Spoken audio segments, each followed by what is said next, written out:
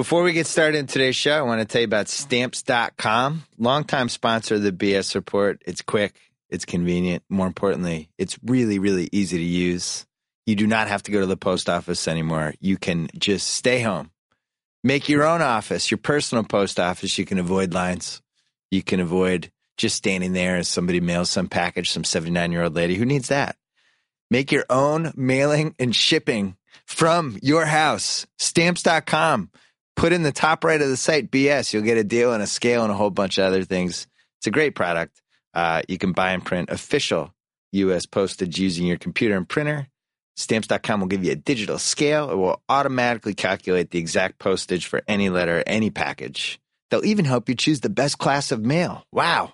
Why go to the post office? Just give it to the postman. Stamps.com. Check it out. The BS Report is a free-flowing conversation that occasionally touches on mature subjects. The BS Report. The BS Report with Bill Simmons. Welcome to the BS Report. I don't think I have circled a BS Report guest longer than this. Bill Burr, the comedian's comedian. Allegedly. Somehow you became the comedian's comedian. Like Louis C.K., like he vacated it when he got his own show, and the title was up for grabs. And all of a sudden, now you're the comedian's comedian. No, that's not true. Well, the thing about the difference between me and Louis is actually the comedian's comedian, and he writes, directs, and acts and edits. films the scenes that he's in somehow. The whole damn thing of one of the funniest shows on television. Yeah. All I do is stand up. So I would still say that he's punching up stuff. He's like starting both ways. I'm coming out in third down situations. He's Deion Sanders if Deion Sanders also coached that one year when he was doing the I would say that. So I would still give it to Louis. Yeah, there's a fella out there, Dave Chappelle, that's still knocking around the microphone. He's pretty decent too. Right. It's stupid. They're just looking for somebody new. So, but the comedian's comedian tag I always took as the guy who really cares about the roots of comedy and who's in stand-up for the right reasons. And there's all these things, and I don't even know if necessarily all of them true. You know what I mean? It's like this guy's out there, and he's killing it, and he's working on his act, and it's like he's kind of the guy that comedians don't hate yet. Right? Yeah, they haven't turned that. Imagine. I can feel it. The time is ticking. At some point, I'm going to do. He always does this. I'm sick of that. Who's the next guy? Screw that guy. Yeah. We've run into each other a bunch of times. You've actually had your podcast. I think I researched this. You started your podcast the exact same month I started my podcast, May 2007. Back you got me by a month. I was June. Oh, were you June? I think I was June. Yeah. But back when it was like, what the hell is this? So you turn it on and people hear it. What is this? And 8 years later, it's a thing now. Yeah, it's amazing. That's one of the few things I've ever been accidentally at the forefront of. Just fell into it by accident. This comedian Bobby Kelly was over his apartment, and he was just going like, "Yeah, man, you ought to do one of these." And I didn't even know what it was, and I got it somewhere on one of my hard drives. My first podcast was literally like 3 minutes long. I didn't even know what I was doing. And because everything else that I did I was always late. Like I graduated, I stayed back in first grade, so I was late with that. It took me forever to get through college. I walked when I was like 25. I was late with that. When I started doing stand-up, it was after the 80s boom. Yeah. And all these grizzled headliners would try and convince you to not do stand-up. Not all of them, but some of them would. Now, the guys who were still funny, like the legendary Boston stand-ups, were totally cool, but there was those other guys who probably shouldn't have been headlining in 1988, but were just because they needed like a warm body. Those were the guys and those were the first guys that you opened for because you played the worst rooms, and this was the guy closing. And I had a couple of those guys hit me with that whole, like, yeah, man, I got, this time, like we'd be doing like a Thursday night, there'd be like 10 people in the crowd. You'd be like, look, this is ridiculous. 3 years ago, there'd be a line around the block. They'd be adding shows, and then they would go like, I tell you, if I was your age, man, I get into something else, dude. And I didn't have any defenses up, and I would just take all this in as truth, and there'd just be this. Your life would be ruined. Dark cloud, and I was just like, oh my God, I finally found something I think I could be good at, because I had failed at everything else up until that point in my life, and I just felt like, it was like claustrophobic. Yeah. Then you went on stage, you got the laugh, and you're like, well, whatever. This is more fun than unloading trucks. So Yeah, we're I'll keep doing Dunkin' this. Donuts. Yeah. Yeah, you missed that generation. By the late 80s, because of Seinfeld, I guess like early 90s, somewhere in there. But every comedian got their own sitcom for at least like one episode. It seemed that way. Yeah. And it was always your last name, like Simmons on NBC. Exclamation point. Yeah, and you're sitting there on a fake, living room set, pointing at the camera with your fake wife and all of that type of thing. Yeah, there was a whole bunch of that, and that's why Seinfeld's one of the greats of all time, because so many of those shows either didn't work or the show was so much less funny than the comic. And I would always be disappointed because I was a total comedy nerd, and I would watch all these comics. And I saw so many of them get shows, and even if they worked, some of them was just like, this guy is way funnier than what's going on here. And I always found that frustrating. And I was already a big fan of Seinfeld, and then I think once he got into that ensemble thing and acted out basically his bits and somehow figured out how to do that, like it went to an even whole other level. Well, it seems like all those comedians, or most of them, got focus grouped to death, which is kind of the opposite of what stand-up comedy is. You come up with the stuff by yourself and you test it out by yourself and you see what works. And now you have 12 people telling you what's funny. Yeah, and that becomes a whole other skill as far as like figuring out which one of those 12 knows what they're doing. Yeah. Because one of them knows what they're doing. Yeah. Because you turn the TV on and there's the stuff. Somebody has to know how to run a network, you know what I mean? And has to know not necessarily what to pick. Well, I think sometimes guys on our side do that blanket thing and say that nobody in the industry knows what they're doing. There's just same way that there's comedians, there has to be industry people. I mean, so I always hold out that hope, and I've learned to just sort of like, I've learned not to go into that panic thing that everything that they're saying you have to implement. I mean, some of it, right. You know the things that they really want. Other stuff is just suggestions. It's kind of like how I learned how to deal with hecklers. It's like everybody talking in the crowd isn't whispering, Bill Burr sucks. They might be ordering some food. They might be going like, oh, that happened to me. Yeah. You know what I mean? So I kind of learned to take industry notes the same way, where it's just like, this isn't all malicious trying to carve the heart out of this thing. I just think it's so different as a comic when you're up, for me, it took me 20 years just to get into those goddamn meetings, or whatever, 15, 20 years that you spent, a decade and a half isolated.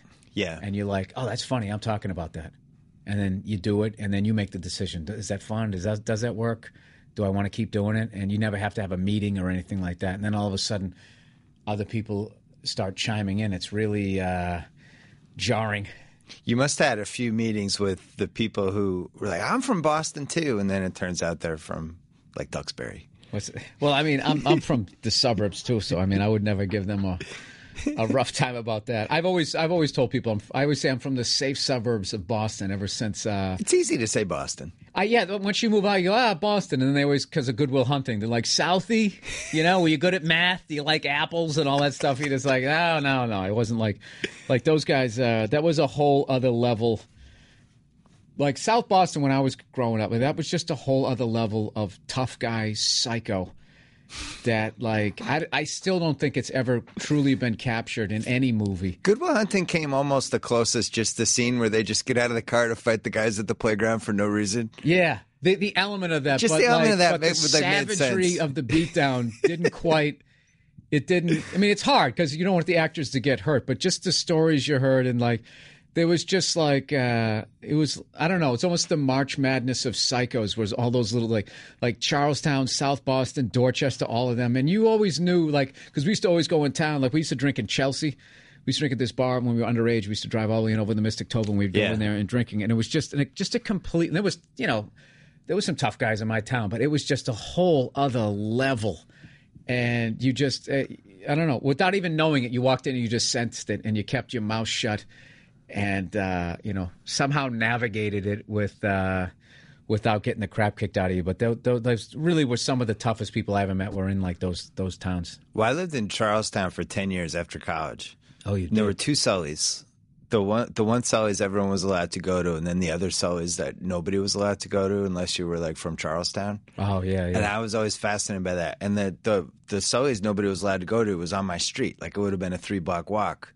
but it was one of those where if you walked in there, like the jukebox would stop. Like they probably didn't even have a jukebox, but and you could probably tell by looking at the outside of it, you knew not to go in there anyways. You just knew. It's like how dogs have fear about certain things. They just know that's how humans can have that too. Absolutely. So, having said all that, I am from the safe suburbs. Played street hockey on tennis courts during the wintertime. I had a nice childhood. You grew up in Massachusetts like me in the 70s when it was like the hockey rinks popping up in every city basically because of Bob Ewart, right? We're the same age. I'm 46. Yeah, I'm 45. Yeah, I remember, I'm not old enough to remember the original Big Bad Bruins. So to me, there was only one. I remember hearing people talk about the Big Bad Bruins, but not actually seeing them. Yeah, I remember my neighbor used to always go to the Bruins games when I was younger, but my parents were not hockey people. They were from the Midwest, so they didn't have that on. I do remember watching Jim Plunkett. That's probably one of my earliest memories, and my dad screaming at the TV during the 75 World Series. I remember him flipping out, cheering, and, pull him, screaming to get the pitcher out of there. I thought you were a big hockey fan, though, right? Huge. Didn't you write huge. You wrote something for NHL.com for a couple of years? One of those NHL sites? One playoff season, you just blogged about your team as they went through their playoff run. And all I would do was go on there and just, in this really passive-aggressive way, trash the fans of whoever else we were playing. Like, I remember we were playing the who the hell was it? We were playing the Carolina Hurricanes. Oh, yeah. And I just kept talking. I kept referring to them as the Whalers. Like, I refused to call them the Hurricanes. And I actually had lived in North Carolina. I don't even remember what I was just trying. I was basically trolling.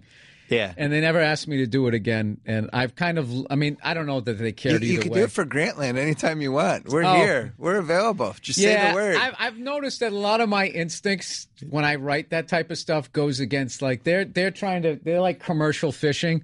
Trying to drag as many people in. And you're driving people away and antagonizing them. Not realizing it. Because we came up with a great ad campaign. I would still run it. Oh, you would? Okay. Yeah. Yeah, you're a rebel. Look at you, man. You got suspended and stuff. You are. You're like the punk rock sports guy. I wish. Then you take a look at me and how I'm dressed, and I'm totally not. I like the idea of antagonizing other fans, though. Oh, it is fun. Because you can also, I think recently Chicago had beaten us in something significant. It wasn't the Stanley Cup Finals. It was actually just something. I think I was bringing up the Super Bowl 20 on my podcast. Bad times. So I was like, all right, I know I'm going to get a bunch of crap from Chicago Bear fans about how they raped us in that Super Bowl. So what I did was I just started riffing about Cubs fans versus White Sox fans, not really knowing anything about either one of them, just sort of the vibes I picked up, right, just to get them yelling at each other. And it totally worked. I didn't get any for the fact that we lost by 40-something points.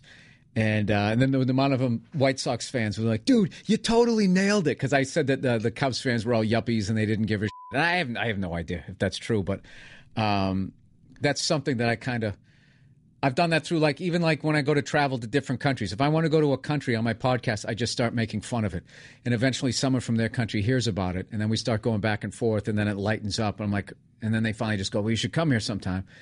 And what venues do you have? It's your way of comedic foreplay. Yeah, that's what I do. Yeah, you throw a couple rocks at the hornet's nest. You see a couple of them buzzing around, and then eventually they let you in. The Rock, who I think was the greatest wrestler of all time, he used to do that. He would go into I don't know, Philly or Chicago or whatever, and he would just start, when he was a bad guy, would just start ripping their teams, and they would go insane. Yeah, no, he was, and he was prolific too. He was great, like a great comedian. He kept writing. He was the best. I actually got inspired watching him every week. I got into him. I was living with Bobby Kelly and Patrice O'Neal was still alive, rest his soul, and they were totally into him. And I hadn't watched wrestling. I mean, I kind of tapped out with right after Roddy Piper, Mr. Wonderful, that time. Yeah, mid-'80s. Yeah, late 80s, I think, was when I finally stopped. And I was like, I'm an adult now. I'm not going to get sucked into this soap opera. And he was around, and Stone Cold Steve Austin was around. And to me, that's like, I know there was an original golden era, but that was the second golden era in wrestling. Like, I don't think they're going to get it that good again for a long time, to have two guys that were that good on the mic. Because it really is, the whole thing of wrestling is working the crowd. Other than the unbelievable level of punishment you have to take on your body, is those guys who come out and are just hilarious. There's a guy coming up out of Boston that I got a lot of faith in. Who? This dude goes by the One Man Thrill Ride. Have you? Is he WWE? I don't know what he is. It seems like he does like his promos in his car with no shirt on, and he's yelling at like a GoPro or something. And it's hilarious. The One Man Thrill Ride. That's a good name. It's a great name. And he's got great catchphrases, working out like an absolute savage. And I find myself doing them with him. I think, like, I have seen people laughing out there. They know. I'm telling you, watch out for that guy. Okay. If I had any connections, maybe this will do it with the WWE, whatever they're called now. I would tell them to watch out for that guy because he's got all the things. Okay, he's a good-looking guy. He says how awesome he is. So that makes him annoying and hilarious. He's funny as hell, and he comes up with, like, he doesn't just say funny shit. There's like an arc to it. Like it's a standalone piece. And as a fan of wrestling, I go in and out of it. Like when I do watch is when a guy like that comes along, and to me, like 80% of it is if you're funny on the microphone when they stick it in your face. Yeah, and just how you get the crowd going. Like, I think Gorgeous George was the first one who kind of figured out, hey, if I make the crowd mad, that's good for me. Yeah. And then it kind of went from there. And Ric Flair to me is the best. Ric Flair. Well, and then the Colts tried to steal Ric Flair's Rolex watch wearing speech that they were doing in the locker room after every game. It became a thing. And as a Pats fan, I even wrote about it last week. I was like, oh, I don't like this. I don't want Ric Flair to be at the Super Bowl with the Colts because this whole, how these in sports, these little things. Sorry. It was this guy, Sergio Brown, the safety, would do this Ric Flair speech that's famous on YouTube from 30 years ago, where he's wearing this jogging jacket, doing this, I'm a Rolex wearing, and doing the whole Ric Flair thing. But he was the biggest house in the biggest in the biggest part of town. Yeah. Which is a really good wrestling gimmick. I don't need this. I'm so much richer than all of you. You're lucky I'm here. Like, that's a good that's the one. I was born with a golden spoon in my mouth. Not a silver spoon, a golden spoon in his mouth. He had some great ones. And he just sitting there. One of my favorite, like the first time I saw this, because when we were growing up, wrestling was regional. Yep. So the WWF was just the Northeast. So I had sort of heard of Ric Flair, but they never showed his stuff until like later on. And for TBS started showing it at some point. I missed out. I don't know where I was in my life, but I missed out on all of his stuff. And it wasn't until like the internet and stuff when I went back. But one of my favorite things ever is when he told that guy, my shoes cost more than your house. Yeah. And he's holding up like this purple loafer with like these gold inlays. But the funniest thing is the guy he's yelling at, it was probably true. And he was like right in the guy's face, like an inch away, and he was screaming full volume. Yeah. Like this guy was leaving on a ship and had forgotten something. He was like that close, yelling that loud. And I remember the first time I tried to tell my wife that, I was like in the fetal position, somehow sitting in a chair, had my knees pulled up to my chest because she came in going, what are you laughing at? And I was trying to explain to her. Because all she saw was just this sweaty guy yelling at some skinny dude. And I was trying to explain to her why it was so funny to me. Yeah. And I actually got her laughing by how hard I was laughing. So Ric Flair is one of my all-time favorites. Well, you had basically a pro wrestling moment, the famous Philly story. That was one of the first YouTube sensations. That was like 2006. I forget all the details, but you were... It was the Opie and Anthony traveling virus tour, and just real quick, it was a couple comics the crowd was mean to a couple guys. One guy got booed. It was Philly, so that goes without saying. Which funny, you probably told this story 40 times. Well, Katy Perry's going to be singing at the Super Bowl, right? Yeah. Somebody actually tweeted me. Can you imagine if they had the Super Bowl in Philly? Oh, my God. That's why they've never had the Super Bowl in Philly. Well, provided like a bunch of corporate people don't buy up all the seats. Like she wouldn't even get through the first chorus and they would boo her. And it would have nothing to do with her.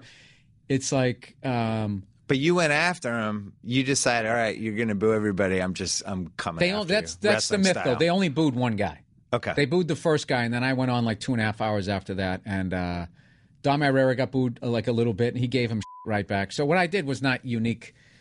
to the night or whatever. It's just sort of like... So why were you so fired up then? Why was I so fired up? Yeah, why were you just like, I'm going after this crowd?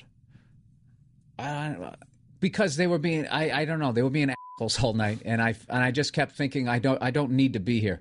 Yeah. I could have gone somewhere else, made way less money in front of way less people that actually wanted to hear me. And I resented the fact that they were in control. That's what it was, and it pissed me off. And then they booed me, and I'd gotten booed before, and so it wasn't like a new sound, so I could stay comfortable.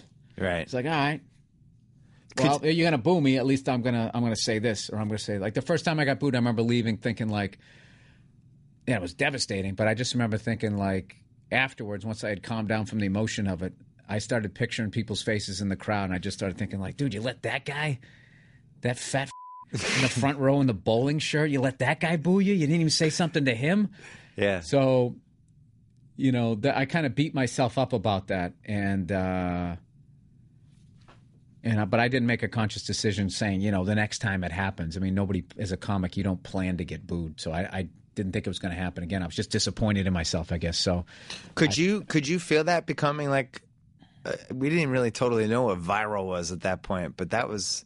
No, I was humiliated when it was done. Like, I had a headache, and I was also like.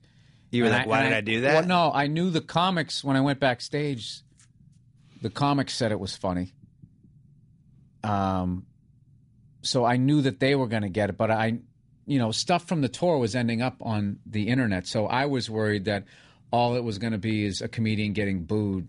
So that was just going to be like, Bill Burr, eats a dick, epic comic fail, and would just be like, you got booed and like, and had a meltdown. And I thought that I was going to be the butt of the joke. And then fortunately people saw it, and saw it the way comics saw it, and they liked it. Thank God. But, yeah, it wasn't. I was not having a good time when it was happening. But now you're in that stage where you're now famous enough, and you've done enough stuff. I have notoriety. I wouldn't go as far as saying fame. Well, and if people are going to see you, they know who you are. Yeah. And you probably have a lot of fans. Now you're in that weird zone where you're going, and it's just like unconditional love for the most part, right? Like, I saw that the last Netflix special was like everybody was there. They were excited to be there for that. Yeah. Definitely, which is different. So, well, then what happens is you have to keep growing, and you have to keep pushing yourself. You definitely have to have all new material next time I see you, and you definitely have to keep pushing yourself, and you have to keep growing, or else you get run down by the kids coming up. And there's some really, really funny people coming up, and if you get to that point of to bring it back to sports, it's like, all right, somebody comes out with a new defense or a new offense that throws everybody on their ear for a couple of years. They sit down and they break it down. Yeah. And they watch game film and they see what you're doing, and then they figure it out. And then your thing just gets incorporated to their thing. And then all of a sudden you're not unique anymore. You're not unique anymore. And they know what's going on. And then you start to slip. And I've seen that with comics where they're at the forefront and then they stop writing, or they don't push their style. And comedy's just like music, where it goes through, early, classic rock into disco, into new wave, into hair metal, grunge, blah, blah, blah, and then raps over here. And there's comedy's the same thing. Alternative comedy's here, club comics here. Men and women, New York versus L.A., all that stuff is hilarious in the 80s. And then, like, within 8 years, it's unbelievably hacky. Going to the dentist, you can't do that bit. That's all out the window. And then there's certain little, like jokes that were funny when I started out, and I watched them go from being funny to being tired to being absolutely groan-worthy. One of them would be like, when the person said to me, I'm going to kick your ass, you piece of shit, I'm going to rip your balls off. And I was like, Mom. And like the big reveal was like, this is somebody you shouldn't say. Like, that was just like, that was like a foolproof joke construction when I started out. Like, if you just said something horrific, and I was just like, Sister Mary, knock it, like, I don't know, for whatever reason back then, it always got a laugh. And then, and then people saw it enough times, it became hacky. And then now it's just like kill yourself if you're still doing that. I noticed, like, when they show SNL, they have, like the reruns in like Weekend Update. There was this whole stretch of jokes where the punchline was always like, Florence Henderson working at a coffee shop, or it was always like somebody who used to be famous who now had a shitty job. And that was 10 years of punchlines. But now if you do it, it's like, all right. Yeah. You know what I mean? It's like, all right, we beat that one on the ground. That's good. You run into some guy who used to bully you, and then you go, okay, all right, buddy, can I get fries with that? Yeah. They're working at McDonald's. Yeah, but that was like one of those. So to go back to the whole going out into a theater, now they're there to see you. No, now the new stress is not, am I going to get this crowd? It's like, am I going to lose this crowd? Next time I come back, is there going to be less people? Is it going to be the same amount of people? Do I do an extra show? And that panic comes. With each level, there's a panic, and with that, you just, like all things, you got to be like, well, I just got to stop thinking about that and just keep doing what I'm doing. I tried a big thing with my actors. I try to experience new things, work on myself, and then watch enough of the news and enough pop culture stuff to kind of pepper all of that in there. And I find when I try new things, I make a complete ass of myself, and I screw up, and then a story comes out of that, which might build into something else. So, did you read Steve Martin's book called I think it was Born Standing Up? Yeah, unbelievable. He had this awesome chapter in there about when he'd just be, in the 70s, people were just much more famous in general because there was a lot less to do. Now it's a lot more splintered. But when he took off in the 70s, it was like, everybody knew him. And he's on Saturday Night Live and 35 million people are watching him. And he's going out and doing his act and people are saying the words as he's saying them. And he's like, what? I have nowhere else to go. That's the only part of the knows book. My act. That's the only part of the book that bugged me. I was like, well, you write a new hour. Right. Just write a new hour. Or reinvent yourself a little bit. But I'm saying that as me, who I feel like I'm a one-trick pony. Like, this is what I do. I run my yap and I make people laugh, hopefully. He felt like he had conquered it. Now what's next? I'm going to start acting. To me, is what is Steve Martin's greatness. Is he got so funny that he was selling out, like where the Islanders play. What was that, Nassau Coliseum? I think that's where he told the story. And then he just says, well, did that. Yeah, I think now I'm going to, write award-winning plays and scripts. And, he just completely walked away from that to trust in your talent. Like, I would never trust this friggin' business to ever stop doing the road. What I love about still being a comic, aside from the fact that I absolutely love it, is that I'm never unemployed. Yeah. And I've seen the guys that stopped and then try to come back, and it's hard. It's hard. It's like watching that great athlete that takes a couple, 2-3 years off. Derrick Rose right now in the Bulls, he can't get it back. He didn't play for 30 months, and it's like just not even at that back. age. Even at that age, he's 26, and I mean maybe it'll come back, but he's not as reckless anymore. Yeah, it's tough to take 30 months off anything. I feel like. Yeah, and I'm getting nervous because I've been working on this cartoon, and that we're going to have coming up on Netflix later on this year, and I have this big Australian tour coming up. So I got 3 gigs this week where I'm doing at least an hour and 10. Test it out and throw it against the wall is what I'm doing. And what is going to happen is I still have enough leftover material from the last hour that didn't make my new special. I'm really breaking down the whole science of how I do this. So I like this stuff, though. Yeah, all right. So I know that I can go there and I can give them a show and kick the hell out of them. But I know the ones that I'm going to be getting rid of, sort of those ones, like the way the Patriots got rid of Logan Mankins, where it's like, dude, what are you doing? This guy's a good guy. It's like, I know, but we got to go younger in this position. Which I was one of those Pats fans, by the way, when they were saying that they were done. Like I believe. I mean, I didn't think it was obviously Brady or Belichick's fault. I just felt like we kept getting rid of these guys when they still had that last contract, and we kept filling them in with these younger guys, and they weren't panning out. And I thought it had finally bit us in the ass. I totally believe that. Did he? You after the Kansas City I was game? Suspended, so nobody will ever know what I really thought.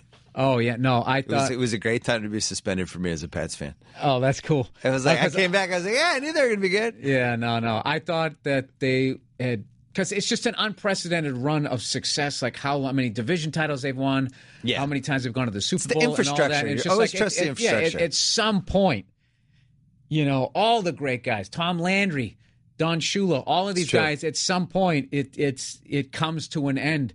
And I was thinking that was the beginning of the end, where at the very least we needed to go back to the drawing board, and we needed an unbelievable draft or some amazing trade to get us going. So to watch, my fear was that we couldn't block in the Kansas City game. I never remembered we had bad losses, but in the second half of the Miami game in week 1, and then the KC game, it was like wow, we can't block. Yeah, and Brady was just on his Brady's back. just getting killed. Like, this is not And what kills me is on the sports, ESPN and all them, they're going like, he's got the lowest passing rating of his career. It's like, dude, are you watching? He's throwing it from a 45-degree angle. Right. Going down. But Three guys are hitting him. I actually love Belichick and Pete Carroll, and I think they had a very similar season this year where the first month of the season, they had to kind of figure out what team they had. And everybody was kind of saying about Seattle, like, these guys are, the Super Bowl hangover. They lost too many guys, Yep. blah, blah. And the Patriots, they've had their run. It was a great run, and they're finished. And I think what's unbelievable about both of those coaches is they're able to, after a month, assess strengths and weaknesses and then just tighten that whole thing up. And then all of a sudden, they start getting the momentum going. And if Pete Carroll wins, like, back-to-backs in the cap era is amazing. Is unbelievable. Yeah. It's like, other than winning a championship, it's to somehow get your team motivated again after all the people you're going to lose. Because you know the deal. Once you win a Super Bowl, every coach you have is now a head coach. And they're all going to go out and And you lose like 7 free agents. Yeah, they're going to go coach at Notre Dame like we had. Everybody's going to go take off or go coach at KC. Yeah. They're going to, and it's almost like when you got a great band and they have that killer album, and then everybody thinks they're a lead singer, or the lead guitarist thinks he can go start a band. It's like, no, you guys. The bassist wants a song. Yeah. He wants to sing on one of them. It's just like, no, dude, just keep doing what you're doing. That's why I loved in your book that Disease and More. I never heard that Pat Riley speech. Pat Riley's smart. Yeah, but I apply that to just, you can apply the Disease and More to even as a comedian, you can apply that to just what you're doing. Like, if you had a great special and stuff like that, and then, like, if you forget the process that got you there, when you start, you're making more money. So I don't need to go down to the clubs every night. I'll work it out when I go on the road. And you start doing like that, and you get soft.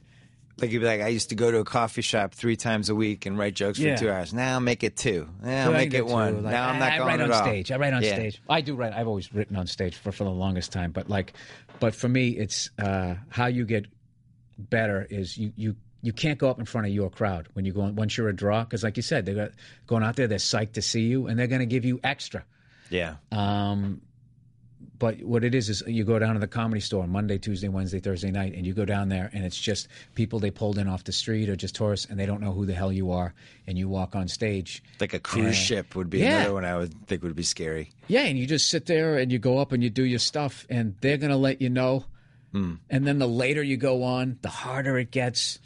And then people are a little drunker. Yeah, you really got to, and that helps. But there's a tipping point with going on later where it makes you stronger, and then it starts to you develop bad habits. Curse more, you're louder. That's interesting. Like, it's like 12:30 versus 11:30 on TV or something. Yeah, it starts to go like, because they've been there, they've seen like 20 comics, and it's like, like, I have all the respect in the world for comics that have started out here. Or that try to start out here, because this is like the hardest place to start, and the fact that they go down there and they slug it out. Really, you think it's the hardest place to start? How come? God, yes. Well, because stage time is so much harder to get here, because you have all these seasoned people that then move here, and then they're having a hard time getting on unless they got a show or something, and so like guys that would be headlining in other towns are now just trying to get 10-minute guest spots. So it kind of pushes everybody down the road. There's a comic, Sebastian, who started out here, and he's the only guy that I've actually witnessed watching go from, I actually lived in the same building as he did, and he walked up to me. He was just this guy from Chicago, and he was just going like, yeah, I've seen you. I saw it, because he was like a comedy nerd. So that's the only reason why I saw me, because I'd only done like 2 things. And he just, how do you do, thinking about doing comedy and blah, blah, blah, blah, blah. He's a real smooth guy and everything. I was like, yeah, just go down to the Comedy Store. And I ended up moving. I left L.A. because I couldn't hack it out here, and I went back to New York to just try to get better at being a comedian. And I remember like 6-7 years later, I came back down to the Comedy Store, and I'm waiting to go on, and I'm looking in the original room, and I see this guy on stage, and I'm like, I know this guy. And he had the Sebastian, like, you don't forget that name. And I saw him, and he was great. And he's become like, one of the biggest drawing acts in the country, and did it ground zero, started doing it here in LA, where it was just like, And also when he started too, like the Comedy Store is great now, but when I was out here in the late 90s, like there was, I mean, part of it was maybe the headspace I was in, but there was a cloud hanging over that place. Like that place was really dark. Like you went in there and, you know, you had to read a couple self-help chapters in a book before you went in there just to try to, at least maybe it's most of it's me, the way I was wired. Like I went in there and all the fun, all the joy of doing stand-up did not exist there. And I think it was because the club was transitioning out of the, it was still the 80s, big 80s hangover. Yeah. And they were almost reinventing themselves as far as like becoming this destination place again, which 10 years, 12, 15 years later it is. Like now the Comedy Store, the level of anticipation and excitement that you feel in the crowd when you go in there on a lot of nights, it seems, I mean, it's never going to be the way it was when you hear the Glory Days. The lineup, I follow them on Twitter. The lineup every day is sick. I know like 7 people. It's sick. Yeah. Yeah. I remember when I was living in Boston. And Rogan's back down there now. Joe Rogan's, is back doing spots down there. And that guy, he's been one of the best in the country forever. So, right. I mean, that's another guy just coming up with a giant piece of lumber, knocking it out of the park every night. So I love going down there. When I was living in Boston in the 90s, the comedy scene, I used to like to go sometimes, and sometimes people would come through, like the big acts at the time, like Seinfeld, people like that. But it was always like Steve Sweeney and Lenny Clark.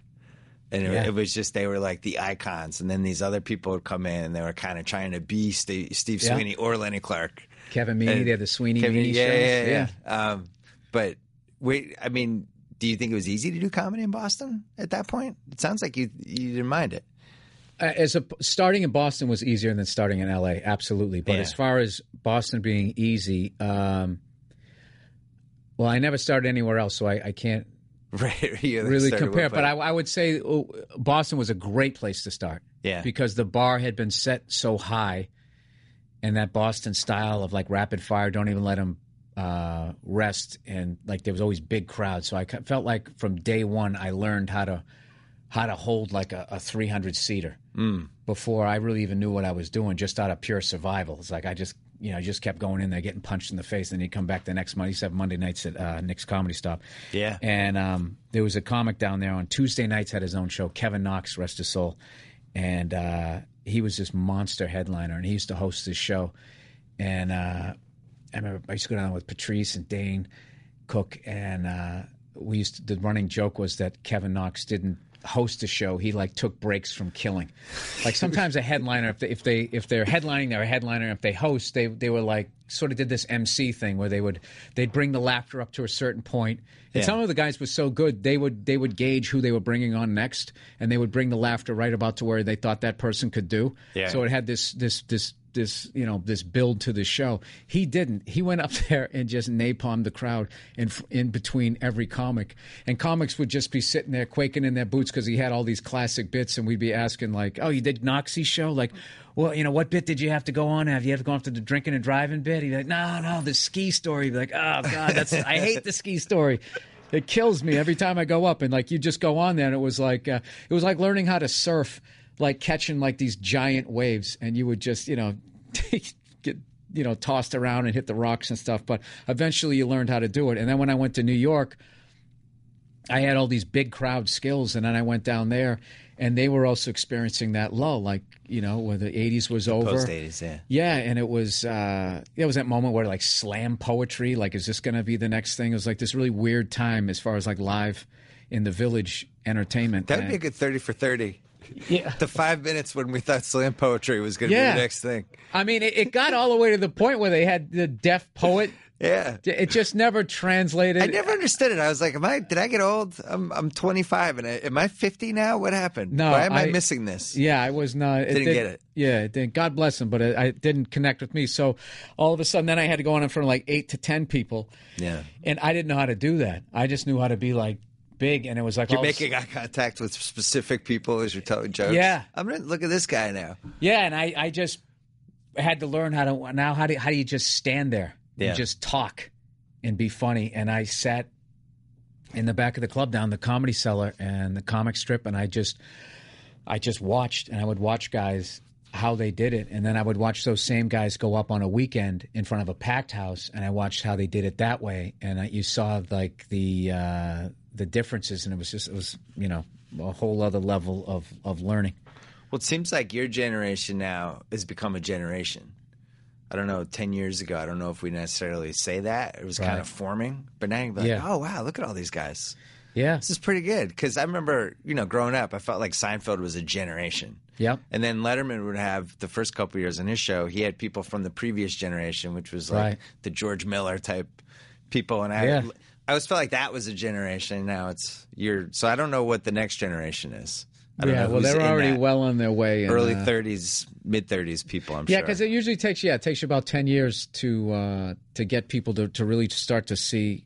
I mean, I got a pretty good eye. I can watch somebody and see if they're going to be good or potential to be great. But then it always comes down to the person, if they're going to do the work and if they're going to push themselves, if they're going to let, this business eat you up, which can happen. You sit there looking at other people going, oh, this person is blogging and they're moving ahead of me. Maybe I should be like blogging. Like you don't get like, it's like, no, dude, just do what you're supposed to do. Just keep doing it, keep doing it, keep doing it. That's why it's so fascinating, though, because it's such a competitive field, but yet you guys have such a camaraderie, too.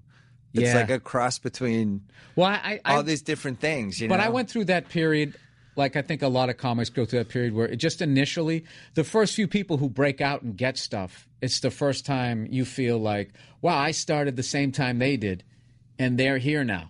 And I'm here, and that's the first time your ego has to deal with that. And, for me, I didn't have the mental coping skills to be like, oh, they had to pick someone, they picked that person. You're gonna get what you're gonna get. Right. So good for him. I didn't have that. Like I took like another person's success as like, what am I doing wrong? I should try to do more what they're doing. Blah blah blah blah blah. Like, and I think that's a normal thing. That was like 90% of the Dane Cook backlash, it felt like. What was that? That just like, it seemed like he ascended so high that people are like. Well, I think if you're selling out Madison Square Garden a couple nights in a row and like every hot chick in the country wants to bang you, it's impossible that there's not going to be like resentment. I mean, 90% of the internet is resentment. It's resentment based.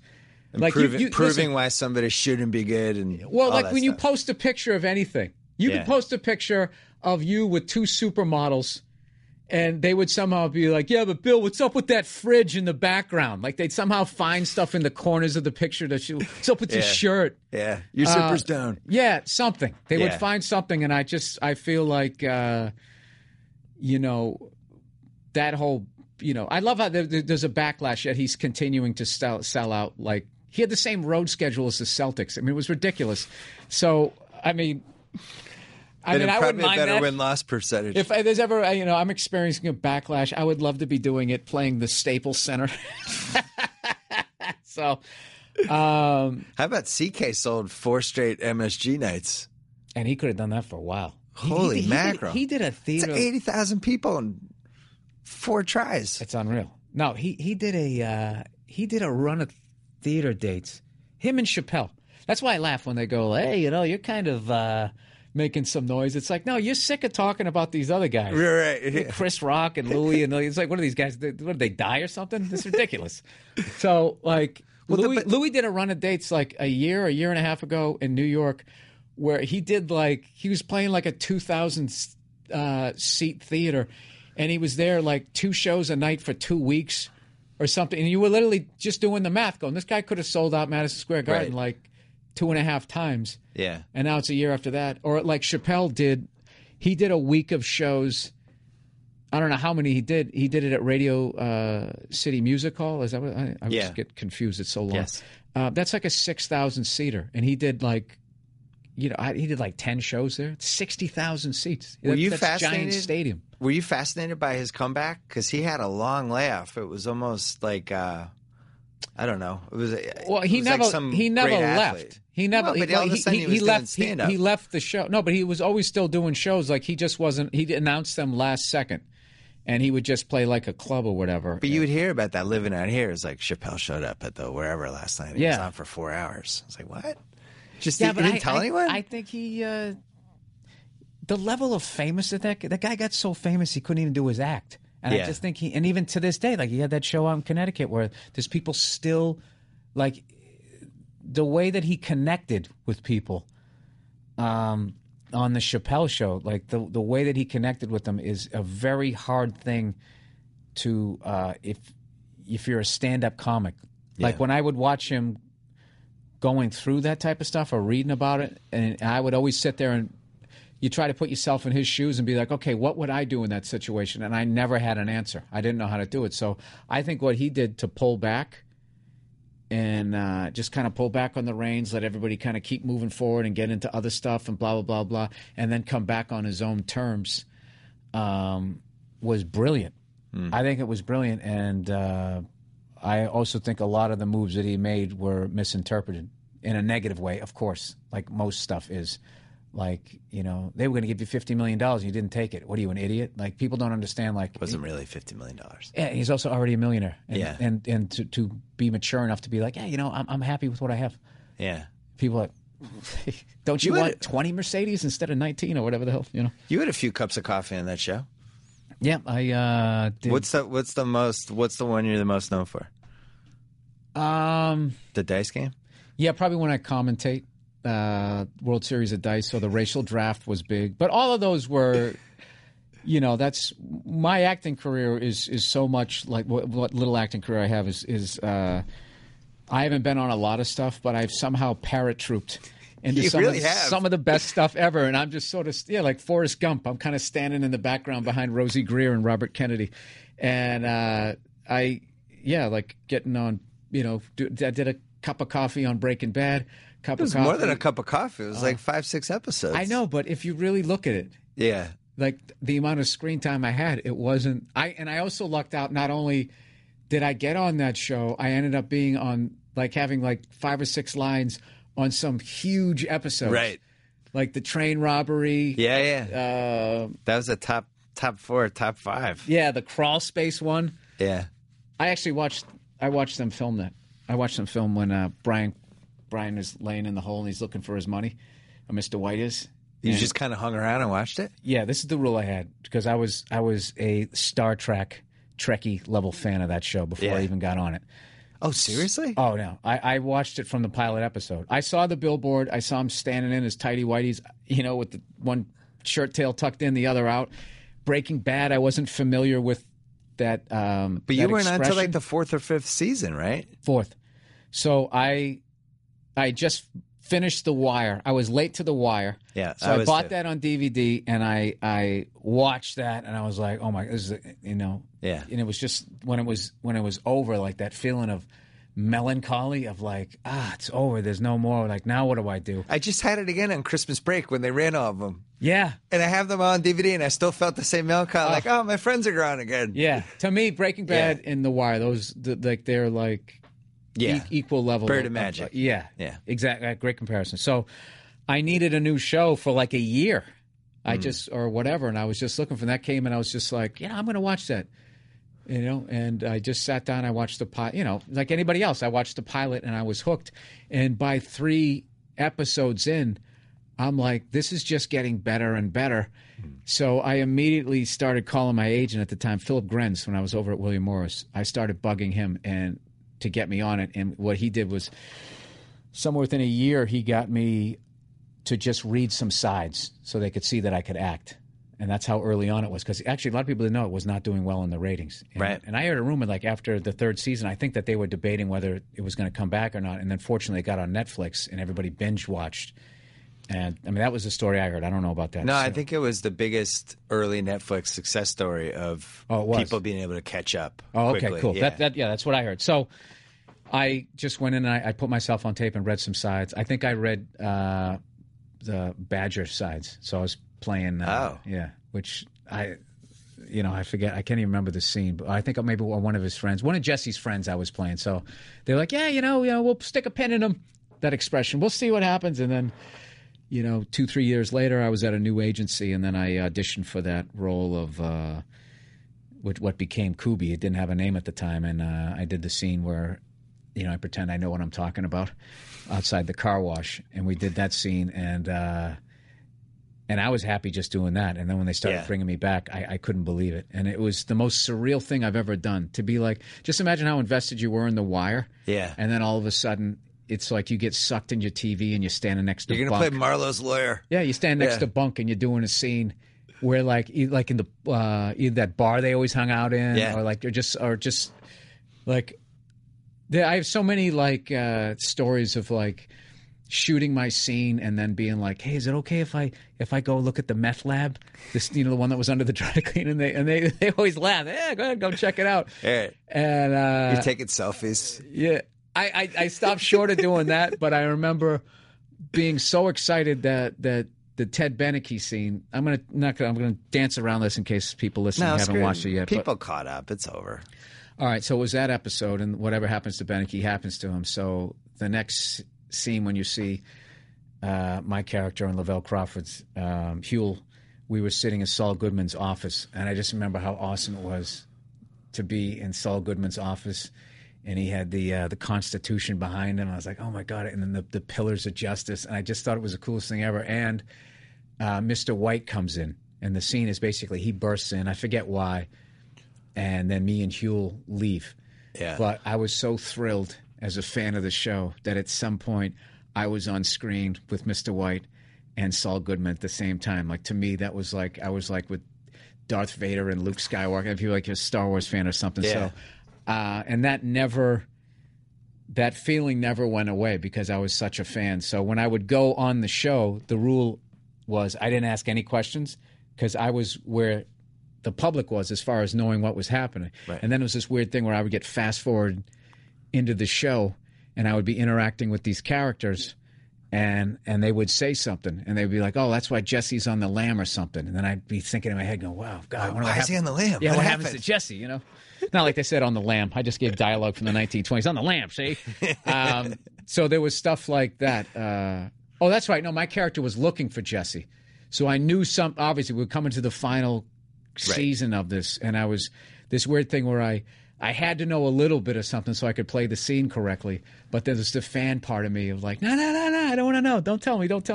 So, what do people recognize you more, Chappelle or Breaking Bad?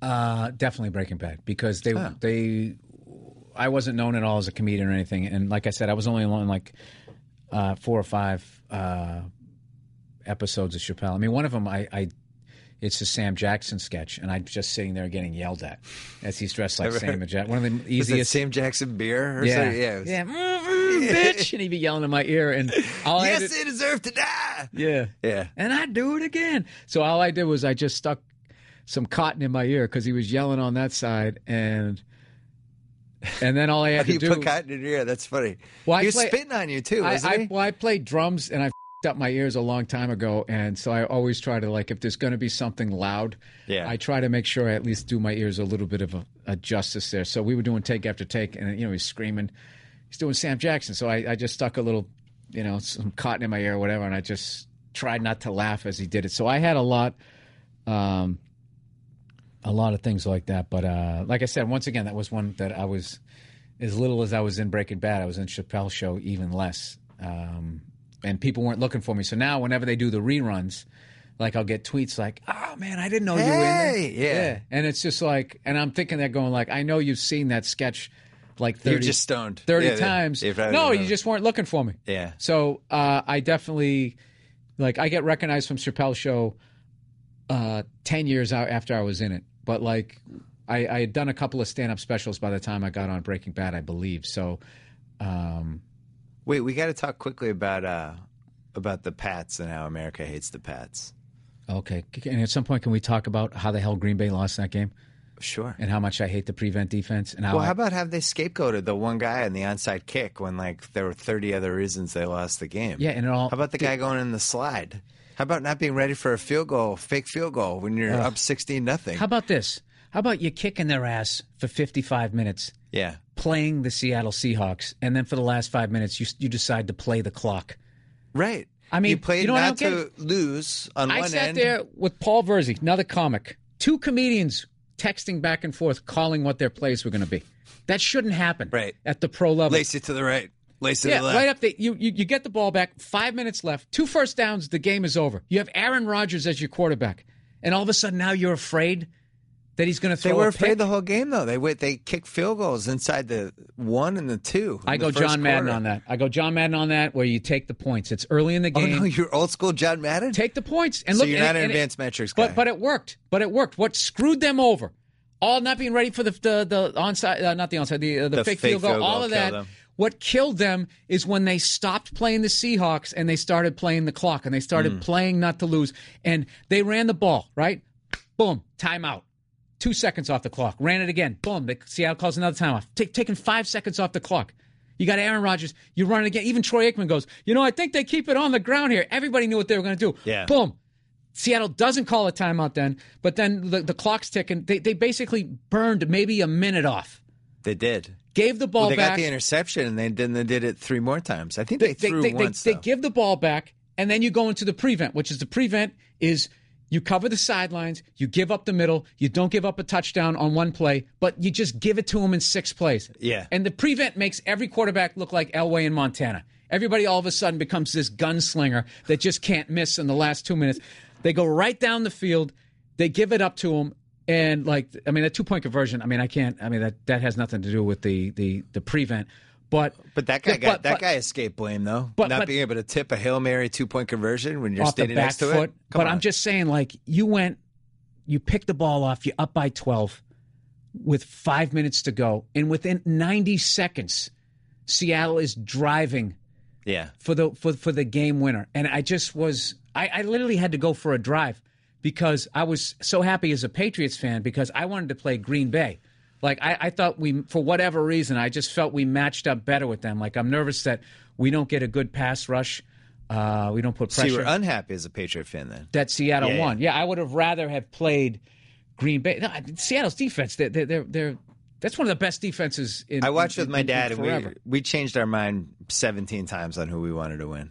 Between Green as far Bay. As that? Because initially it was I would rather play Green Bay. We played them already. We can beat them. And then watching how bad Seattle was we'd rather play Seattle. And then Sherman got hurt. It's we want to play Seattle. And then Seattle came back. It's probably rather play Green Bay. I just changed my mind over I don't want to beat Seattle if Sherman's hurt. I want that guy to be 100%. I was always one of those guys if the Red Sox are playing the Yankees, you want Derek Jeter playing. It's I want to beat their best guys, and everything's on the up and up and all of that type of stuff. And did you see Sherman's quote?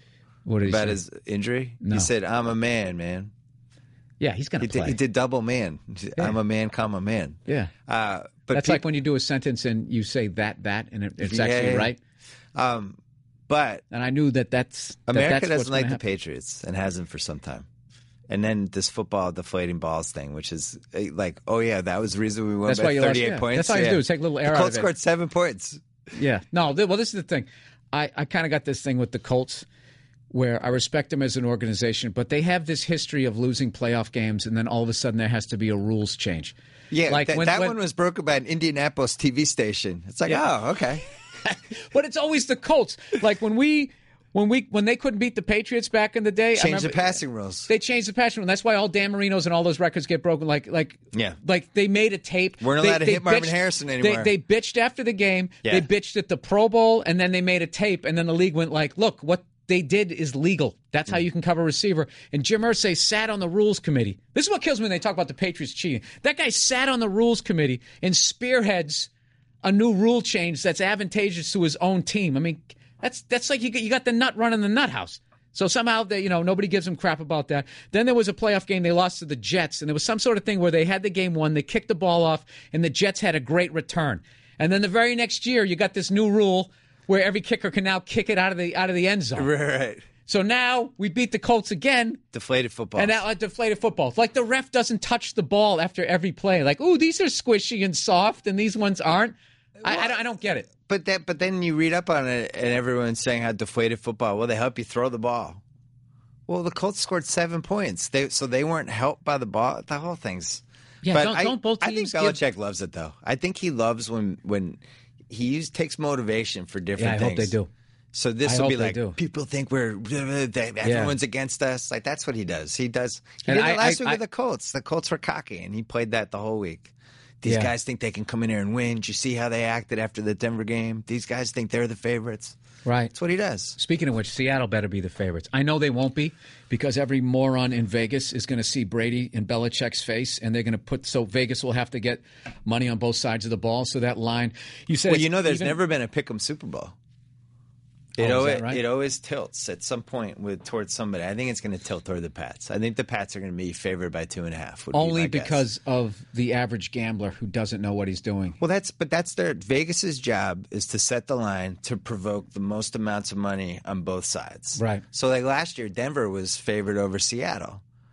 Like I think by like 4.5, but it was Manning money. It wasn't actually because they were better. I don't think anybody though saw that game coming that they were going to dominate the way they did. Well, how physical they did. Oh, Seattle's awesome, man. This is an awesome defense, and it's like even with the guys that they lost, I mean, they're really it's a physical defense. Yeah, I like it. My thing, I don't think they need to stand over everybody after every time you tackle them like they've never been tackled before. Like I kind of have issues with I don't like when cornerbacks like hit a receiver and then they stand over him like. It's just like, dude, the guy's running full speed. He's jumping up in the air, looking the other way, trying to catch a flying object. Gee, did you knock him down? I mean, right.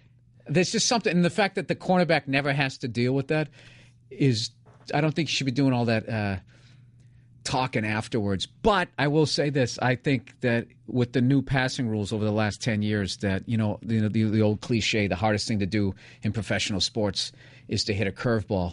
I now think it's becoming to cover a receiver. Although the last year and a half, they've really cut down on the pass interferences. But there was a couple of years there where it was just like you couldn't do anything after 5 yards. You just had to escort him down the field. Gronk seems to get manhandled every game now.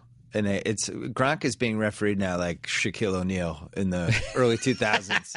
It's like, well, it's not fair. It's not fair that he's on the field. So guys should be allowed to just molest him. But you show all these replays. He's always getting pulled or grabbed. Right. I think it's going to be a great game. I'm hoping it's going to be a classic. And obviously I'm hoping that the Patriots win. But, I just, Seattle is really, really good. Do you have any mean comments for the people of Seattle to kind of get the Super Bowl flame going? No, because I'm a team player. I'm not going to give them any bulletin board. Oh, that's good. Yeah. Maybe you should say mean comments about the Patriots. I've done nothing but give them compliments. So we should turn on the Patriots so Belichick could use it at chalkboard.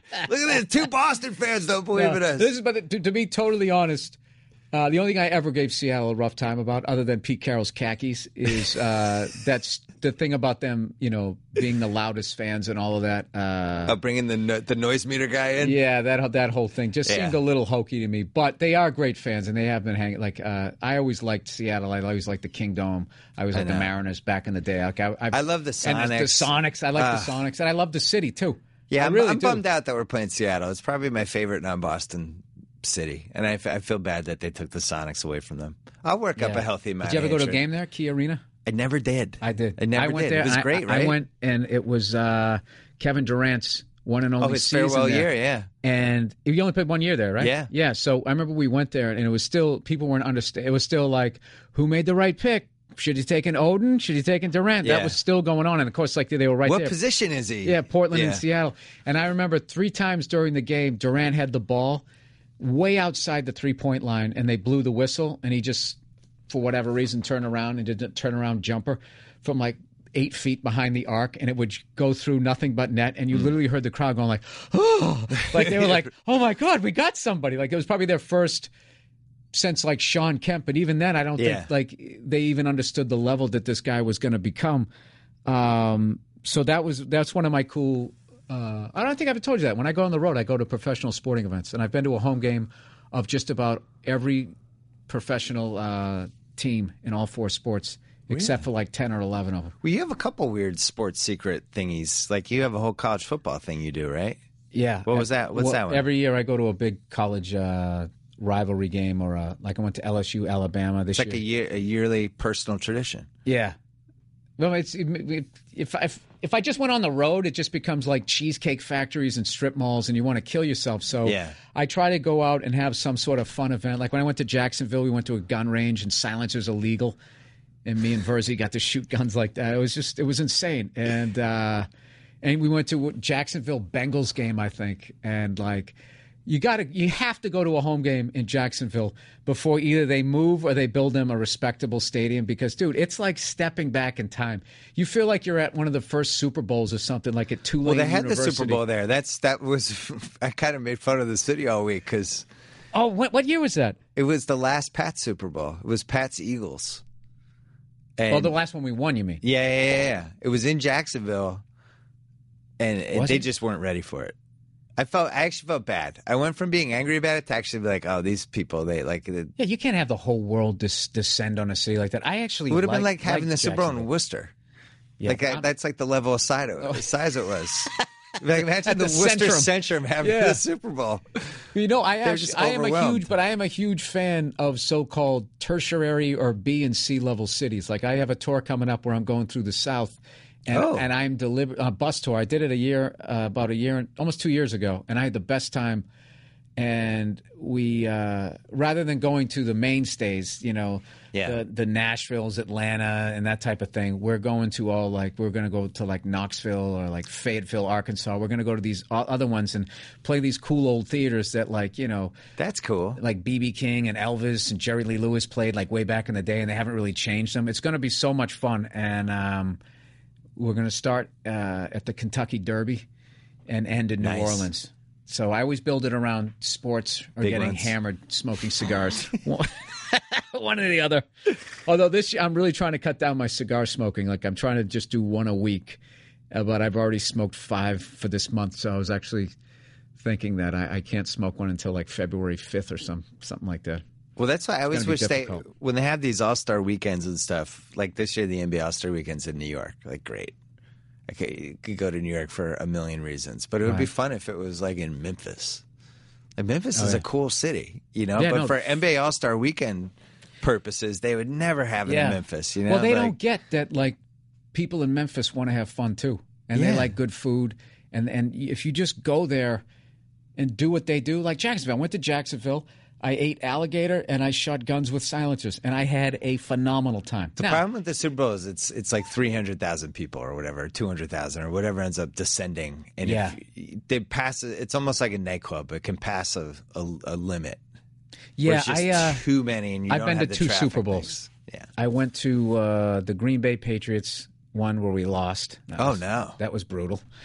And then I went to the Patriots Rams one. I called that one. That was a great one. I called that one. I was thinking about how Belichick was Parcells' defensive coordinator, and he had shut down Elway and the Fun Bunch, I believe they were called, and the Run and Gun Bills. So, and all these Ram fans were saying, it's just a scrimmage. Why did you even show up? Because they were the greatest show on I was turf. there that whole week. They were so cocky. Yeah, and I remember being hammered, of course, walking down Bourbon Street, and I was pointing at every Pats fan going, they don't know. They think they know, but they don't know. And I just was yelling, Bill Belichick is a defensive genius. But even then, because that was before the Red Sox won the World Series, Bruins had won a cup, Celtics were dead. It was a drought. I was talking trap. I was talking like I had a feeling that they were going to do it, but I would never. I guess I did say that. I did call it. I had a feeling that we were going to. It was going to be close, and that there was going to be a pick six by the Patriots. For some reason, I thought that was going to happen, but never. Once they tied it up, I was just going like, "Oh God, we're going to lose." All the Boston DNA came back when they tied it up. It's like we're going to lose again. Well, when I came of age, I mean, I saw the Raiders, the roughing the passer, Sugar Ray Hamilton, and then I saw. That's why whenever Raider fans bitch about the tuck rule, it's like, dude, it evened out. That roughing the passer was bullshit. Roughing the passer was so much worse. It's on YouTube, thank God. He's hitting the guy as he's throwing it, and his arm follows through and touches his helmet. He's like off his feet. But it was the 70s. They didn't call anything. But the thing about then, too, is the way that rule worked was it wasn't a yardage thing. It went to where Stabler threw it. Right. So they gave him the ball right on the 1 yard line, and then it was over. And then the Raiders went on to win Super Bowl 11. So we had the tuck rule. Yeah. The tuck rule. Evened out. Yeah, it evened out. But that was a horrible call in 77. And the tuck rule is a horrible rule. That is a fumble. Horrible rule that was interpreted correctly, and my apologies. That's right. You went to all the Raider fans who are offended by it. That's right. But I was saying the right rule. It's the right call for the wrong rule. Yeah, exactly. Yeah. Terrible rule. Well, I got to ask you, what do you think about the Des Bryant thing? Terrible rule. Terrible. How many times did he catch that ball? 3? It was a catch. He caught. And it looked like he was reaching out for the goal line. And, it was. He got penalized because he had giant hands. and he was athletic and had presence of mind to try to get that much closer. Yeah. I don't. We'll never know what that feels like. No, we won't. So, your last special is on Netflix. Yep, it's called I'm Sorry You Feel That Way. Your animated series is called F is for Family. Comes out in December on Netflix. I'm a big Netflix guy. Those guys. And you have an FX pilot you're working on that will hopefully get pulled. Oh, I'm sorry, Netflix and an FX pilot. FX pilot. My dyslexia. My FX Netflix a little complicated. There's X's everywhere. Yeah, FXX. Anything else you want to plug? Monday Morning Podcast? Monday Morning Podcast I have. Available on iTunes? Then I'm about ready to go do a whole tour of Australia, 2 shows in New Zealand, Singapore, Hong Kong, and then Mumbai. And then Jesus. Then I go to New York City for the Patrice O'Neill benefit. Oh, what's that? Yeah. Well, he obviously, Patrice passed away before everybody was ready. And, he still had people in his life that need to be taken care of. So once a year, myself and a bunch of our friends, we all get together, we do a show, and we take all the money, and it goes to his loved ones. And it's really, really affected their lives. Like his stepdaughter, I know, is going to private school, and his mom was able to get herself a nice place to live, move next to her daughter and stuff like that. It's really been a great thing. And Patrice, like, you want to talk about comics, all that stuff we're talking earlier, Patrice was the guy. And all the guys that I mentioned that I say are well beyond me, all of those guys, I would probably tell you the same. I mean, he was a whole, if you ever did stand up 30 for 30s, like Patrice would have been the first one, and it would have been the untimely death of someone who was going to be. I mean, he was already great, but like people don't even understand when they watch Elephant in the Room, they don't even understand that was him figuring out. Just him figuring out how to do the next level of this business. Like that guy, what he had left in the tank was, pretty much limitless, And I'm really not exaggerating either. So anyway, we do that every year, and it's just been this great positive thing. It's one of my favorite things that I do all year. Plus, it's like a stand-up comedy, like high school reunion. I get to see a bunch of guys that I don't necessarily, Bill Burr, thank you for coming on the BS Report finally, after all these years. I know, finally happened. did it. All right, hope Thank next you. time I see us, Patriots have won another one. 40% off. Whoa! Thank you for downloading the BS Report with Bill Simmons. Too much fun. Check out more podcasts at the iTunes Music Store or at Pod Center at ESPNRadio.com. Peace out.